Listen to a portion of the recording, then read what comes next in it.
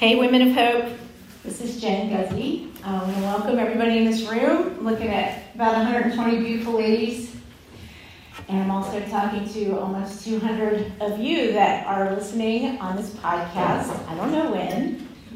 Maybe in your car, maybe while you're walking, maybe you're folding laundry. But welcome to Women's Bible Study for 2023. My name's Jen. If you haven't met me yet, I've been at Hope for since it started with my husband, Matt. We bounce around all three sites. We have 2 kids. They're both in college. So if you're still in the grind, there's life on the other side. So it's great. But I am still parenting. My husband always reminds me, you're not done. We're still parenting. So it's a little tidbit for you. So this whole year, we're going to be going through the Sermon on the Mount, which is Matthew 5, 6, and 7, and often called Jesus' greatest sermon. And last year when we were together, we studied just interactions with Jesus, women's in particular interactions with Jesus, and went all through the Gospels talking about different experiences that women have with Jesus. And it was kind of like Jesus interrupting situations or Jesus responding to women and to people. But this time, I'm kind of excited about listening to Jesus teach in his sermon on the Mount, and that's what we're going to be talking through. Another reason we picked the Sermon on the Mount is because we've been studying the life of Moses at Hope. So if you've been around Hope for the last 6 months, that's been the topic of the sermons. We've walked through Exodus, going through the life of Moses. That drifted into a study of the 10 Commandments, and now we're in Mark, which, that's a gospel. But it's a good continuation of studying the life of Moses into the Sermon on the Mount. And we'll see that because he talks about the 10 Commandments in the Sermon on the Mount. So it's a great connector to that. And as we looked at the life of Moses, there's a pattern, which I want to remind you guys because it applies now. And the pattern is that our God, his heart for us, is that he leads us out of slavery through the wilderness into the promised land. And with Moses, he led God's people out of Egypt 40 years into the wilderness and the hope of the promised land. And that's where we are right now. So kind of the New Testament version is that Jesus is leading us out of slavery. Right now we're in the wilderness. We're waiting for heaven. And so how do we live during that wilderness time? The heart of God has always been to free his people, you and me, from slavery and toward freedom as we follow Jesus. And that's what the Sermon on the Mount is about. That's what the Beatitudes are about that we're going to look at. So you may be asking yourself, what does slavery and wilderness have to do with me? Well, you and I are in a dance. We're in a type of dance between slavery and freedom. Always. The slavery to things that we keep going back to doesn't have anything to do with our relationship with Jesus or our freedoms. So consider today, what does slavery look like in my life? What do I keep going back to that doesn't really give life, that's oppressive?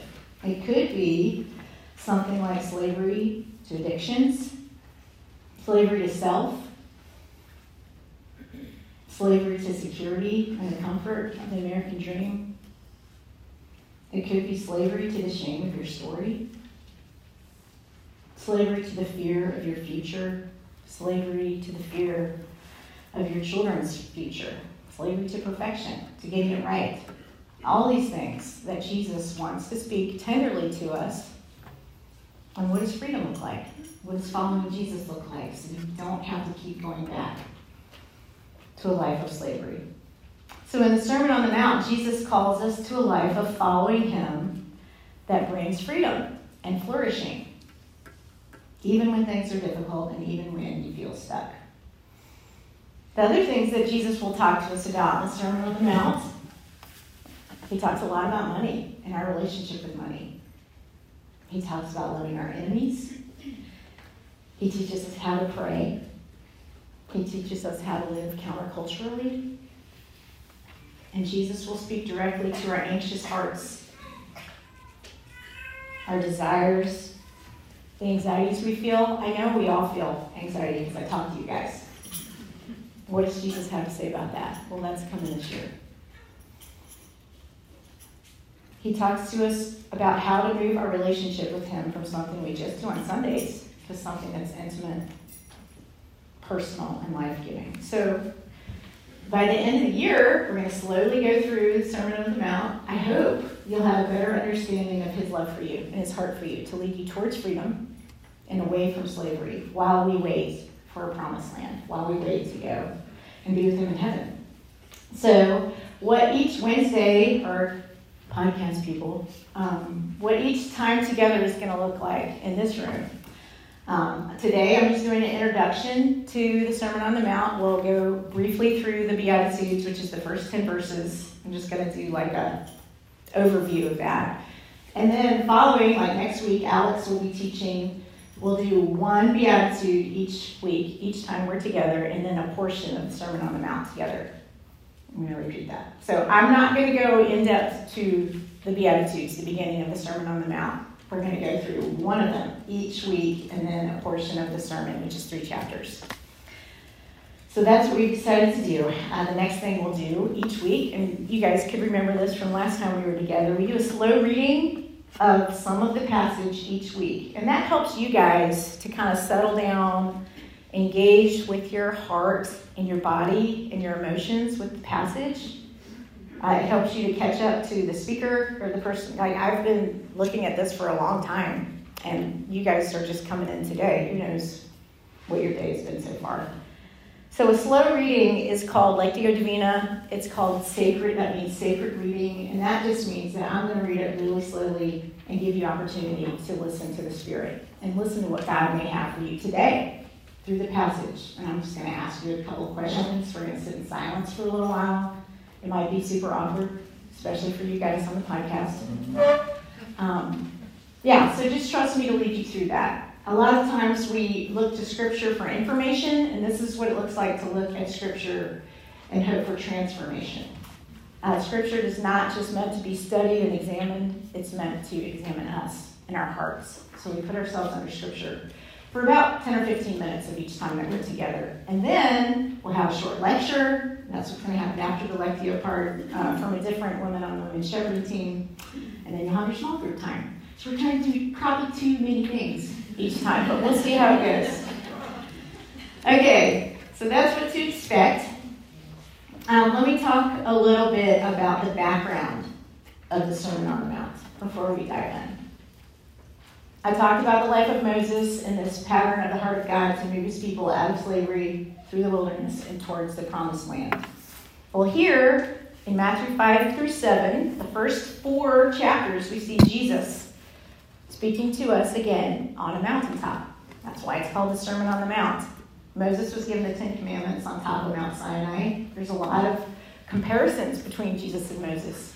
They both were escaped as infants. They were both tried to be, people tried to murder them both. They both led their people out of slavery.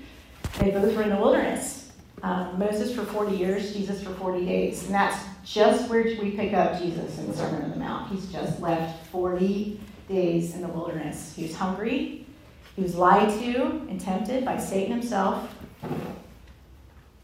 And these are his first public words that he wants to say to his people on the top of the mountain. Now our study begins in Matthew 5, where he's giving his first public sermon. And it's not what anyone expected.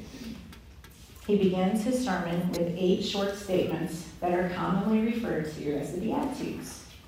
So, what we're going to do now is I'm going to have you guys settle in. We're going to pray again. We're going to do the slow reading portion of our time together and just sit in the Beatitudes. We're going to read, I'm going to read Matthew 5, 1 through 10 with you guys and ask you a couple questions, and then you can journal the answers while we're sitting together in silence. And then you can feel free to talk about them or not during your small group time. So, let's just settle our hearts. I'm going to give you guys a gift of like 60 seconds of silence, which is uncomfortable, and it's really good for us. So let's just Settle yourselves, take a deep breath, feel your feet on the floor. Now, feel your body. Kind of come in and be present to where we are right now. And then I'll pray for us and start reading.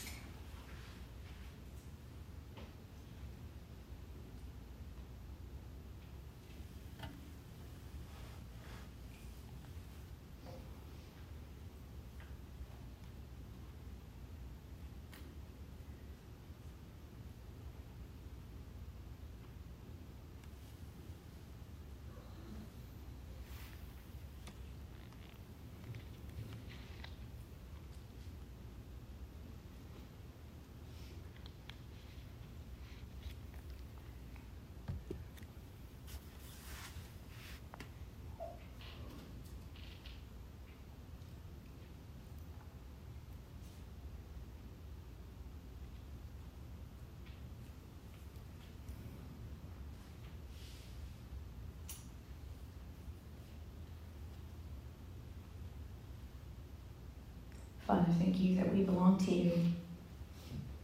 Thank you that we're your daughters. Help us be aware and attuned to your spirit that is alive in each one of us and alive in your word. I pray that you would help us hear from you in these very precious words, the first public words that you wanted to say to your people. Amen. Okay, I'm going to read Matthew 5, 1 through 10. And as I read, listen for a particular word or phrase that resonates with you. You don't have to have a reason. This is the opportunity for the Spirit to talk to you today in the circumstance that you're in today. So write down a word or phrase that catches your attention and just try to notice it. Write it down as I read this the first time. When Jesus saw the crowds, he went up on the mountain, and after he sat down, his disciples came to him. Then he began to teach them, saying, "Blessed are the poor in spirit, for the kingdom of heaven is theirs. Blessed are those who mourn, for they will be comforted. Blessed are the humble, for they will inherit the earth. Blessed are those who hunger and thirst for righteousness, for they will be filled. Blessed are the merciful, for they will be shown mercy. Blessed are the pure in heart, for they will see God. Blessed are the peacemakers, for they will be called sons of God.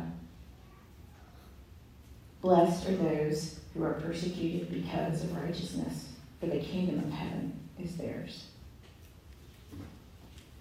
You just take a moment to write it down. All resonated.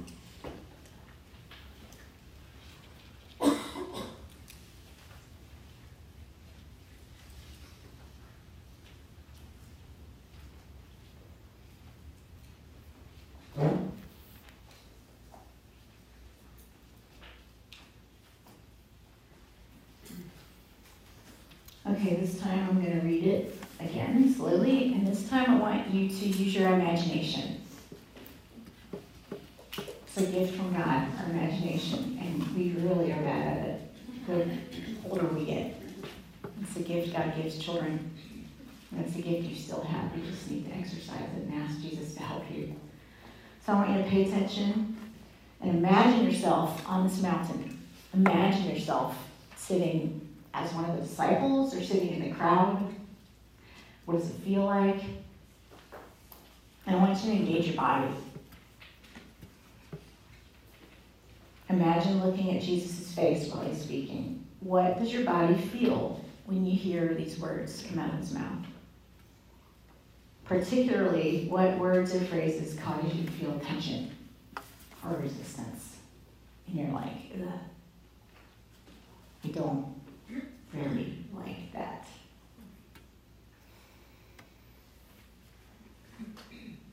When Jesus saw the crowds, he went up on the mountain, and after he sat down, his disciples came to him. Then he began to teach them, saying, "Blessed are the poor in spirit, for the kingdom of heaven is theirs. Blessed are those who mourn, for they will be comforted. Blessed are the humble, for they will inherit the earth. Blessed are those who hunger and thirst for righteousness, for they will be filled. Blessed are the merciful, for they will be shown mercy. Blessed are the pure in heart, for they will see God. Blessed are the peacemakers, for they will be called sons of God. Blessed are those who are persecuted because of righteousness, for the kingdom of heaven is theirs." And take a moment and notice where you felt resistance or tension as you were imagining being there.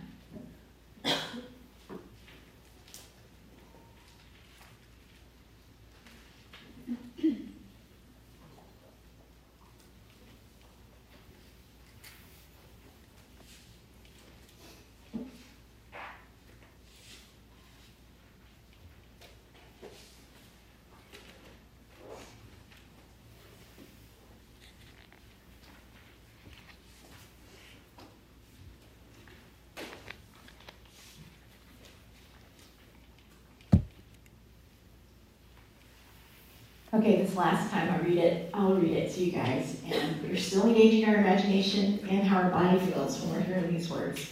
Come from the mouth and the face of Jesus, so imagine yourself there on the mountaintop. I don't know what the weather is. It's probably hot. Yeah.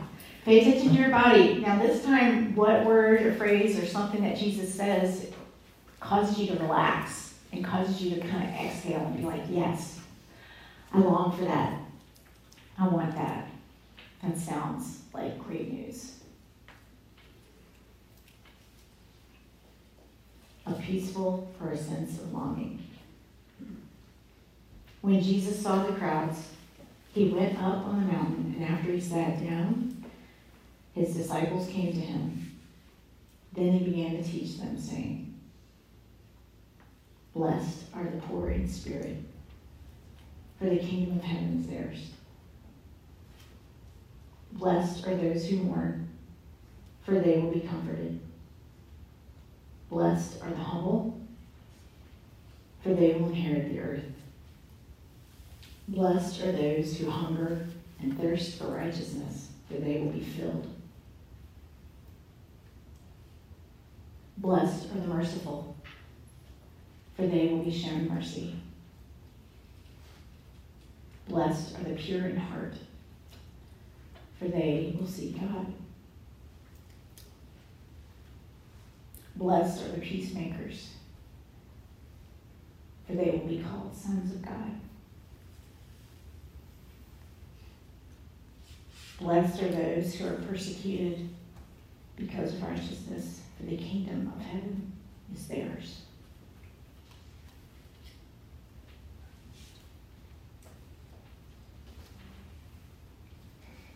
What did you hear that created a sense of longing or hope in your body, something you wanted?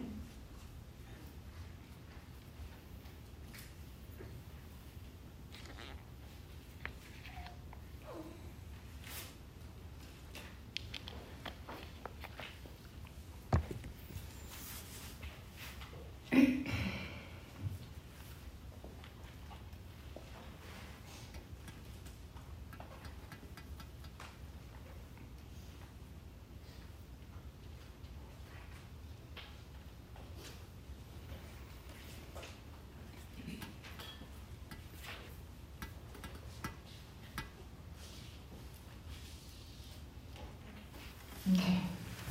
Thanks for participating in that. It's good for me to really slow down. And I mean really feel scripture. And this passage is wild because there's some stuff in there that I'm like, I don't want to participate in that. And then there's stuff on the other side that's like, I really, really want this. And I felt it. I felt it just now. So it's so good for us to get out of our heads and interact with Jesus' words emotionally. And I hope that exercise and practice will help you guys really feel the Word of God personally. So I don't know what your word was. Maybe it was mourning or grieving or comfort or filled. It's just wild to take that word from the Spirit, and then it's an invitation just to think about it later on the day, not just at your table, but God, why do you want me to focus on this word in this passage, in this moment? And all of a sudden, Scripture becomes a lot more alive. And I love that. It's not just facts that we're memorizing, and it becomes a living, breathing way for God to communicate with us. And prayer, honestly. I see a lot of people that are hot right now, so can we turn the air down maybe? Okay. Not you guys in your car. I didn't blood you. All right. So now we're going to move into the lecture part. I'm going to do a little bit of teaching. Hopefully it'll only be 20 minutes. I don't know. I hope. Just an introduction to these Beatitudes. How do we read them? I'm going to briefly walk through the Beatitudes, which is the first 10 verses of the Sermon on the Mount, and talk about 3 things. Number 1, how do we read these Beatitudes? To me, they can be confusing to read them and also unsettling. I just kind of comment on that. So, how to read the Beatitudes. Secondly, what is this kingdom of heaven that he talks about a lot? Jesus talks about the kingdom of heaven so much in the Sermon on the Mount. It's essentially what it's about. What is this new kingdom that he's bringing? Why is this the first thing that he's talking about? So we're talking about what the kingdom of heaven is. And then finally, what's the invitation of the Beatitudes, of these first 10 statements? Why does he start with these first 10 statements that are kind of cryptic, kind of like poetic? What do they have to do with the rest of the sermon? Because the way we read the Beatitudes informs the rest of our study together on the whole Sermon on the Mount. Which, by the way, we're going to be doing this the whole year. So we're going to do 3 chapters, slow roll, this semester 7 weeks, and then next semester 7 weeks. So get comfortable. Okay. So first of all, how do we read the Beatitudes? What is a beatitude? What is this word? Yeah, it's a great question. The word beatitude comes from the Latin word for blessed. And that's obviously what we started out, all 10 verses. Blessed or this, blessed and that. But blessed is a tricky word in our culture, isn't it? We use it a lot in a lot of really crazy, weird ways. Starting with, bless her heart. That is an insult, right? Like, I don't want anyone to bless my heart when they're talking about me, when I'm not there, for sure. We say the blessing. Okay, for food. Sort of. Thank God. Blessings for Chick-fil-A. And then, honestly, the most damage this word has gotten in our culture is when you're on Instagram and you see her, she's on the Cayman Islands, with a paloma. And what does it say? Hashtag blessed. Yeah. While you're grinding it out in Charlotte with your kids in February. I hate her. Okay. Just kidding. A little. So what do we do with this word blessed? What do you guys do with the word blessed? How do you read the word blessed? Is it lucky? Fortunate? Happy? Successful? Maybe it's even darker. Maybe it means better off than. More than. Yeah. So let's think about a different interpretation of that word as we're going through this part of Scripture. I want to present to you the word flourishing, which has not really been in my common vernacular, but it is now. So flourishing, thriving, growing, that's the word, a better word to use as we're thinking of the Beatitudes. Flourishing, at peace, a deep contentment no matter the circumstance. Like a house built on a rock that holds up solid through any storm, which is going to be talked about in 2 chapters in the Sermon on the Mount. The English term blessed is so heavily loaded with a narrow sense of divine favor that the sense of human flourishing is almost always lost. This is what Jesus wants for us: human flourishing, growing, thriving. What does that mean? So let's put the word blessed, we're still going to use it, but let's try to think about it in this flourishing way of thriving and growing. I want to ask you to consider that word as we go through the whole sermon. These 8 statements of the Beatitudes, okay, here comes another weird word, and I don't think I'm pronouncing this right. The 8 statements in the Beatitudes are called macarisms, which mean they're invitations to a way of being in the world that will result in human flourishing. And so you find these macarisms in the Psalms, in Isaiah. It's a statement of blessed, flourishing, a way of being.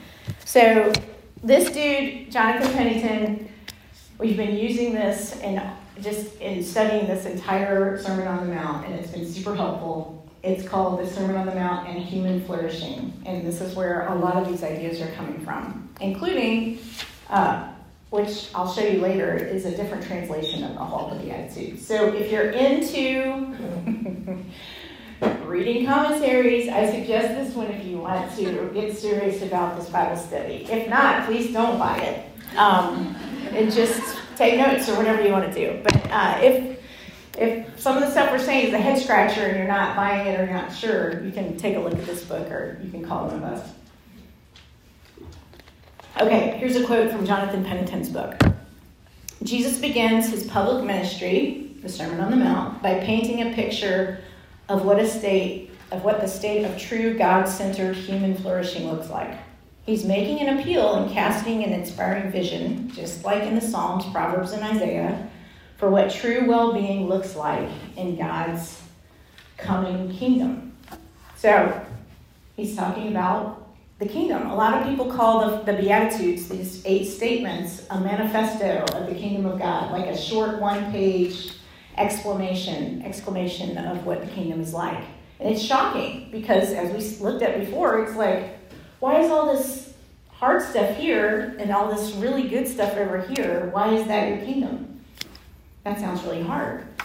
But I want us to notice that the first 4 Beatitudes, the first 4 statements, are about our vertical relationship with God. And again, we'll break those down every week. So Alex will talk about next week, what does poor in spirit look like in our relationship with God? Because that's the first Beatitude. But the first 4 are about our vertical relationship with God, and then the last 4 are about our external relationship with others. So it's God bringing the kingdom into us and also pushing the kingdom out into the world. And this is his formula. I hate to say that word. This is his description of how to do that in the Beatitudes and in the Sermon on the Mount. So that's the question we want to be asking as we go through this whole year. God, what are you saying about your kingdom? And then you can also add, why is it so wild? This is crazy, actually. So great interaction, coffee time with God or whatever you do. So, the first 4 Beatitudes flesh out this vision of spiritual humiliation that leads to a life of happiness and virtue, a life of flourishing. So, spiritual humiliation, life of flourishing. Do we want that? Yeah, that's a great question. I hate the word spiritual humiliation. Maybe God humbling us to knowing that we need him and we're dependent on him. That's what poor in spirit means. You can write that down, Alex. Okay. So we've covered how to read the word blessed as we're walking through the Beatitudes. Generally, it means a way of being that leads to human flourishing. So think through that as we talk about the word blessed. So next, I want to talk about 3 ways, maybe more, to read the Beatitudes. This is out of this book, too.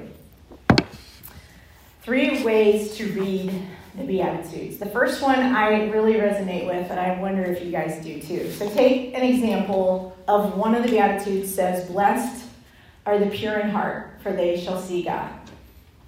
So I read that and I'm like, well, that disqualifies me. I'm not pure in heart. I don't want to read this anymore. Or I'll discount it like it's an idealistic reading that feels unobtainable to me. So that's the first way to read that many of us, maybe you guys read the Sermon on the Mount or the Beatitudes. Idealistic, unobtainable. This can't apply to me. Surely it's about Jesus. Thank God that he came to the cross and died for my sins, and I'm forgiven because I don't want to try to live up to this. It's all on him. #blessed. Leave me alone. And I do. I have avoided this portion of Scripture a lot of my life because it sounds too hard, honestly. And I'm like, what are you doing? Well, I guess this is just, thank God for Jesus. I have his righteousness. Leave me alone. This is for later. The kingdom of God is for later. And some of that's true. All of it probably is true. Yes, the Beatitudes do describe Jesus perfectly. He's humble. He's merciful, poor in spirit, pure in heart. He suffered and was persecuted. He is describing himself in the Beatitudes, for sure. But I wonder if there's more to that. Is he calling me to something that's impossible to live up to? Which makes me emotionally want to avoid all of it. To some, maybe you, the Beatitudes appear to be idealisms that can be picked and chosen from, and others that are traits that feel like a weakness or make you feel sinful or guilty, so you better repent. That doesn't feel like an invitation or good news to me, and it makes me want to avoid it. Even though it is good news about our Savior who is all of this stuff in these 10 statements. So let's dive in. We'll dive in and say, I hope that there is more to that. So that's the first way to read it. Kind of this, over here, impossible, idealistic reading. A second way that we can read it is transactional or a formulaic reading, where it's so easy to read the Beatitudes this way as transactional. If I act this way, then I'll be rewarded with this. If I figure out how to be humble, then I'll inherit the earth. Easy. I better get busy. I know I'd like to be shown mercy, so I better figure out how to show other people mercy because I want that. But the Beatitudes are not active blessings. They're a way of being. They're not active blessings. Look at verse 3. Is God blessing the poor in spirit and then blessing that blessing with another blessing? I don't think that's the case. And we also know that the gospel, the good news that Jesus brings us, is not transactional. So this can't be what it means. The gospel is grace-based. It's not based on our performance, our perfection, or our actions, thank God. Remember, the word blessed is a way of being. It's not something we're trying to get in exchange for our actions. So, not an idealistic reading. That's kind of unobtainable and only about Jesus. Not transactional, because we know the gospel is not non-transactional.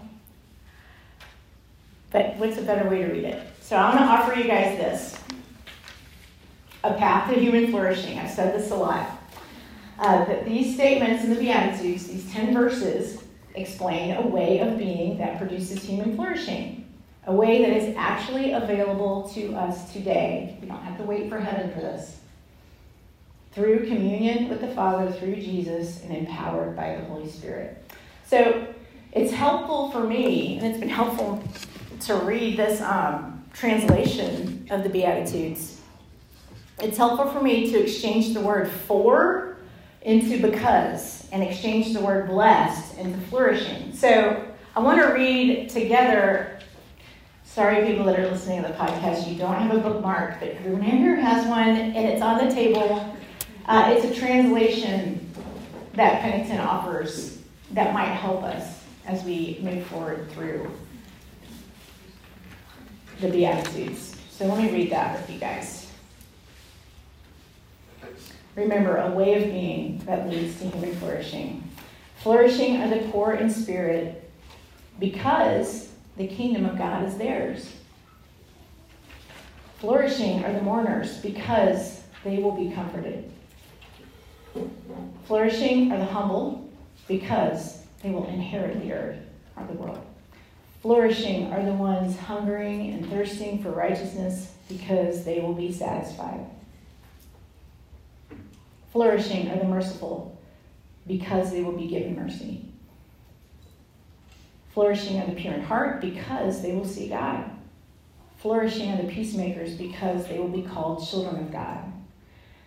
And flourishing are the ones persecuted on account of righteousness, for the kingdom of heaven is theirs. So how can we experience this true way of being human flourishing? Well, the sermon will show us that it is only experienced through faithful, heart-deep, whole-person discipleship following Jesus that leads us into his kingdom now.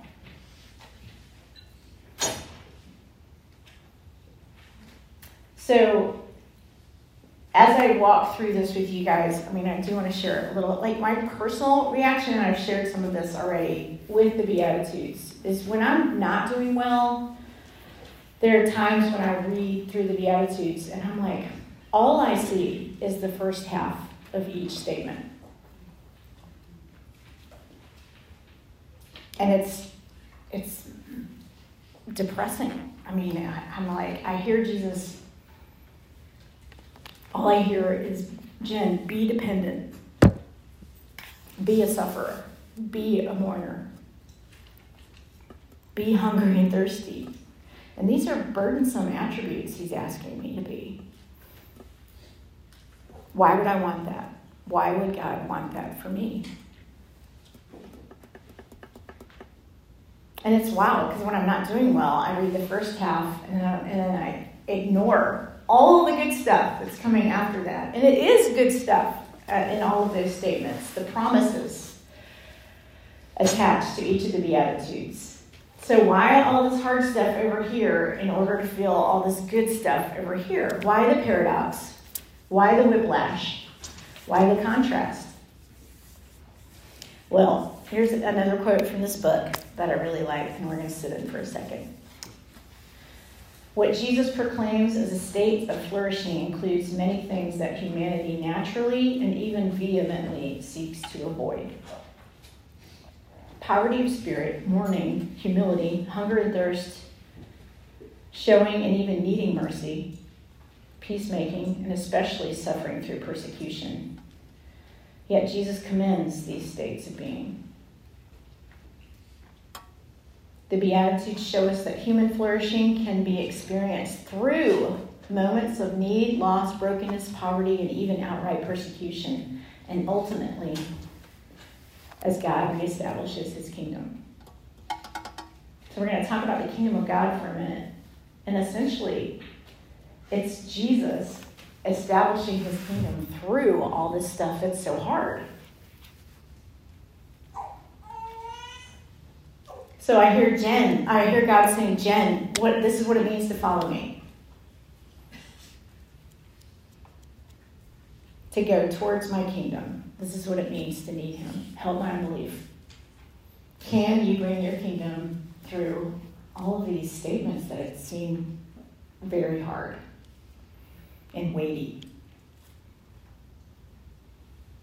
Can you bring your kingdom today? And what does that going to look like? So let's talk about the kingdom of God. A lot of scholars call the Beatitudes, as I said before, it's like a one-page description of the kingdom of God. They call it the upside-down kingdom. So what does that mean? And if you look at verse 3 and verse 10, it mentions the kingdom of heaven is theirs in verse 3 and also in verse 10. So they're bookends. And that's how we know Jesus is talking, he's saying, pay attention. I'm talking about what my kingdom is in these first 10 statements. It's called an inclusio, which tells the reader, you and me, that this is the main point of the passage and will inform everything in between, including the rest of the Sermon on the Mount. So Jesus mentions the kingdom of God 32 times in Matthew and 8 times in the Sermon on the Mount. So what is this kingdom of God? I'm just going to give a general overview. What is the kingdom of heaven? Where is it? When is it? Who is it? What is it? All these questions. Well, the Christian experience is one of waiting, longing, and preparing. So think about the wilderness. God leading us out of slavery through the wilderness toward the promised land. That's where we are right now. The waiting, the longing, and the preparing for God's return to earth in the second coming. Therefore, human flourishing cannot be experienced fully right now because at the end, God created the world and humanity has not yet been consummated. Indeed, and this is the most paradoxical element of the Christian understanding, we're going to talk about paradox. Human flourishing will only be experienced in a paradoxical way that combines loss, longing, suffering, persecution with true happiness, joy, satisfaction, and peace. So you have that paradox. Paradox means a seemingly absurd statement, when investigated, proves to be true. So we have all these things over here lead to all of this good stuff that I want. Why is that your kingdom? But that's how he brings it to us. The kingdom of heaven is not obtained by wealth, power, or privilege, or retribution. Jesus tells us that the riches of the kingdom of heaven comes through paradox. It comes through suffering, longing, humility, dependence, hunger, and loss. Comfort through mourning, fulfillment through hunger, the kingdom of heaven through poverty of spirit. And to me, that sounds like what we hear Jesus doing throughout the Bible. Isn't that what he does? He brings life through death. He brings light out of darkness. This is paradox. He brings joy emerging through pain. He brings hope birthed out of despair. He who was rich became poor so that I could be part of his kingdom. This is a new way of being. It's the narrow path that he talks about in the Sermon on the Mount, and it's shocking. He wants us to experience the kingdom of heaven right here, right now, in any circumstance that we're in. So where is the kingdom? Heaven is not just a place we go when we die. The kingdom of heaven is the presence of God, right here and right now. It's wherever he is. So I want you guys to get out of your head that heaven's just for later. Heaven is right now because the presence of Jesus is with you right now and right here. He is the kingdom. I think we mistake God's plan often. It's not just about getting us into the kingdom of heaven. It's about getting the kingdom of heaven into me. I'm going to repeat that. God's plan is not just about getting us into the kingdom. I just got to get to heaven. It's about bringing the kingdom into me today. Through this paradox of hard things that we experience: anxiety, suffering, longing, loss, despair. So here's the invitation of the Beatitudes and throughout the whole sermon. Because of Jesus, we are invited to usher in the beauty of God's kingdom right here and right now. So what does Jesus say about the kingdom? And this is a great verse. It's in Luke 17, 23, 21. And it says, Jesus was asked by the Pharisees, which are the religious leaders of the day, when the kingdom of God would come. Because they want to know. We all want to know. When are you coming? When are you coming back? And he answered them, y'all, the kingdom of God is not coming with something observable. No one will say, see here, there's the kingdom, or there. And Jesus says, listen, the kingdom of God is in your midst. Other versions say the kingdom of God is within you. The kingdom of God is already among you. Do you hear that? Jesus is saying the kingdom of God is right here. The kingdom of God is him, and Christ is in you and me right now. The kingdom of heaven is the person of Jesus, the presence of Jesus in you and in me. The Beatitudes are telling us how to experience and usher in the kingdom of heaven here and now. And then you'll see this in the rest of the sermon. Seek ye first the kingdom of God. Your kingdom come. Your will be done on earth right now, just as it is in heaven. So let me ask you guys this. What circumstances in your life are you waiting to change before you can consider yourself blessed? Or not blessed? We get so wrapped up and spend so much time and energy asking God to change our circumstances. And we miss that he wants the kingdom of God to come today through those circumstances. And that takes some faith and some relationship with Jesus and some wrestling. But God, I want to say, like, the longer I sit in this, like, that is beauty. That is beautiful. That is the kingdom of God when he takes this crap that we go through, the hard things that we go through, and he redeems it, and he turns it upside down. And he says, that's the life that I want to bring through any circumstance that you're in. So I want to challenge you guys and me to stop praying to God and saying, God, will you change this? God, will you take my anxiety away? God, will you help me not in fear? And start praying, your kingdom come. Your will be done. Because I want you to change me, not just my circumstances, and bring the kingdom to bear in our own hearts. And then it will change how we treat others in the city of Charlotte. Blessing doesn't come because of the condition we are in. We're blessed, we're flourishing because the kingdom of God is available to us in the person and presence of Jesus, who redeems all things and makes all things new. And we'll have to wait, because that's where we are right now. So the kingdom of God comes fully at the end of time, the end of days, but it comes now to us through this paradox of everything we see in the Beatitudes. Longing, mourning, suffering, waiting, being hungry, being thirsty, being uncomfortable. Where is Jesus in that? He's right here with you. So I said before, I have trouble seeing the second half of each Beatitude. I'm going to close with this. Look with me at the second half of each Beatitude. And I hope this creates longing, because it does for me. The kingdom of heaven is a deep sense of belonging. The kingdom of God is theirs. A deep sense of belonging. An unexplainable comfort.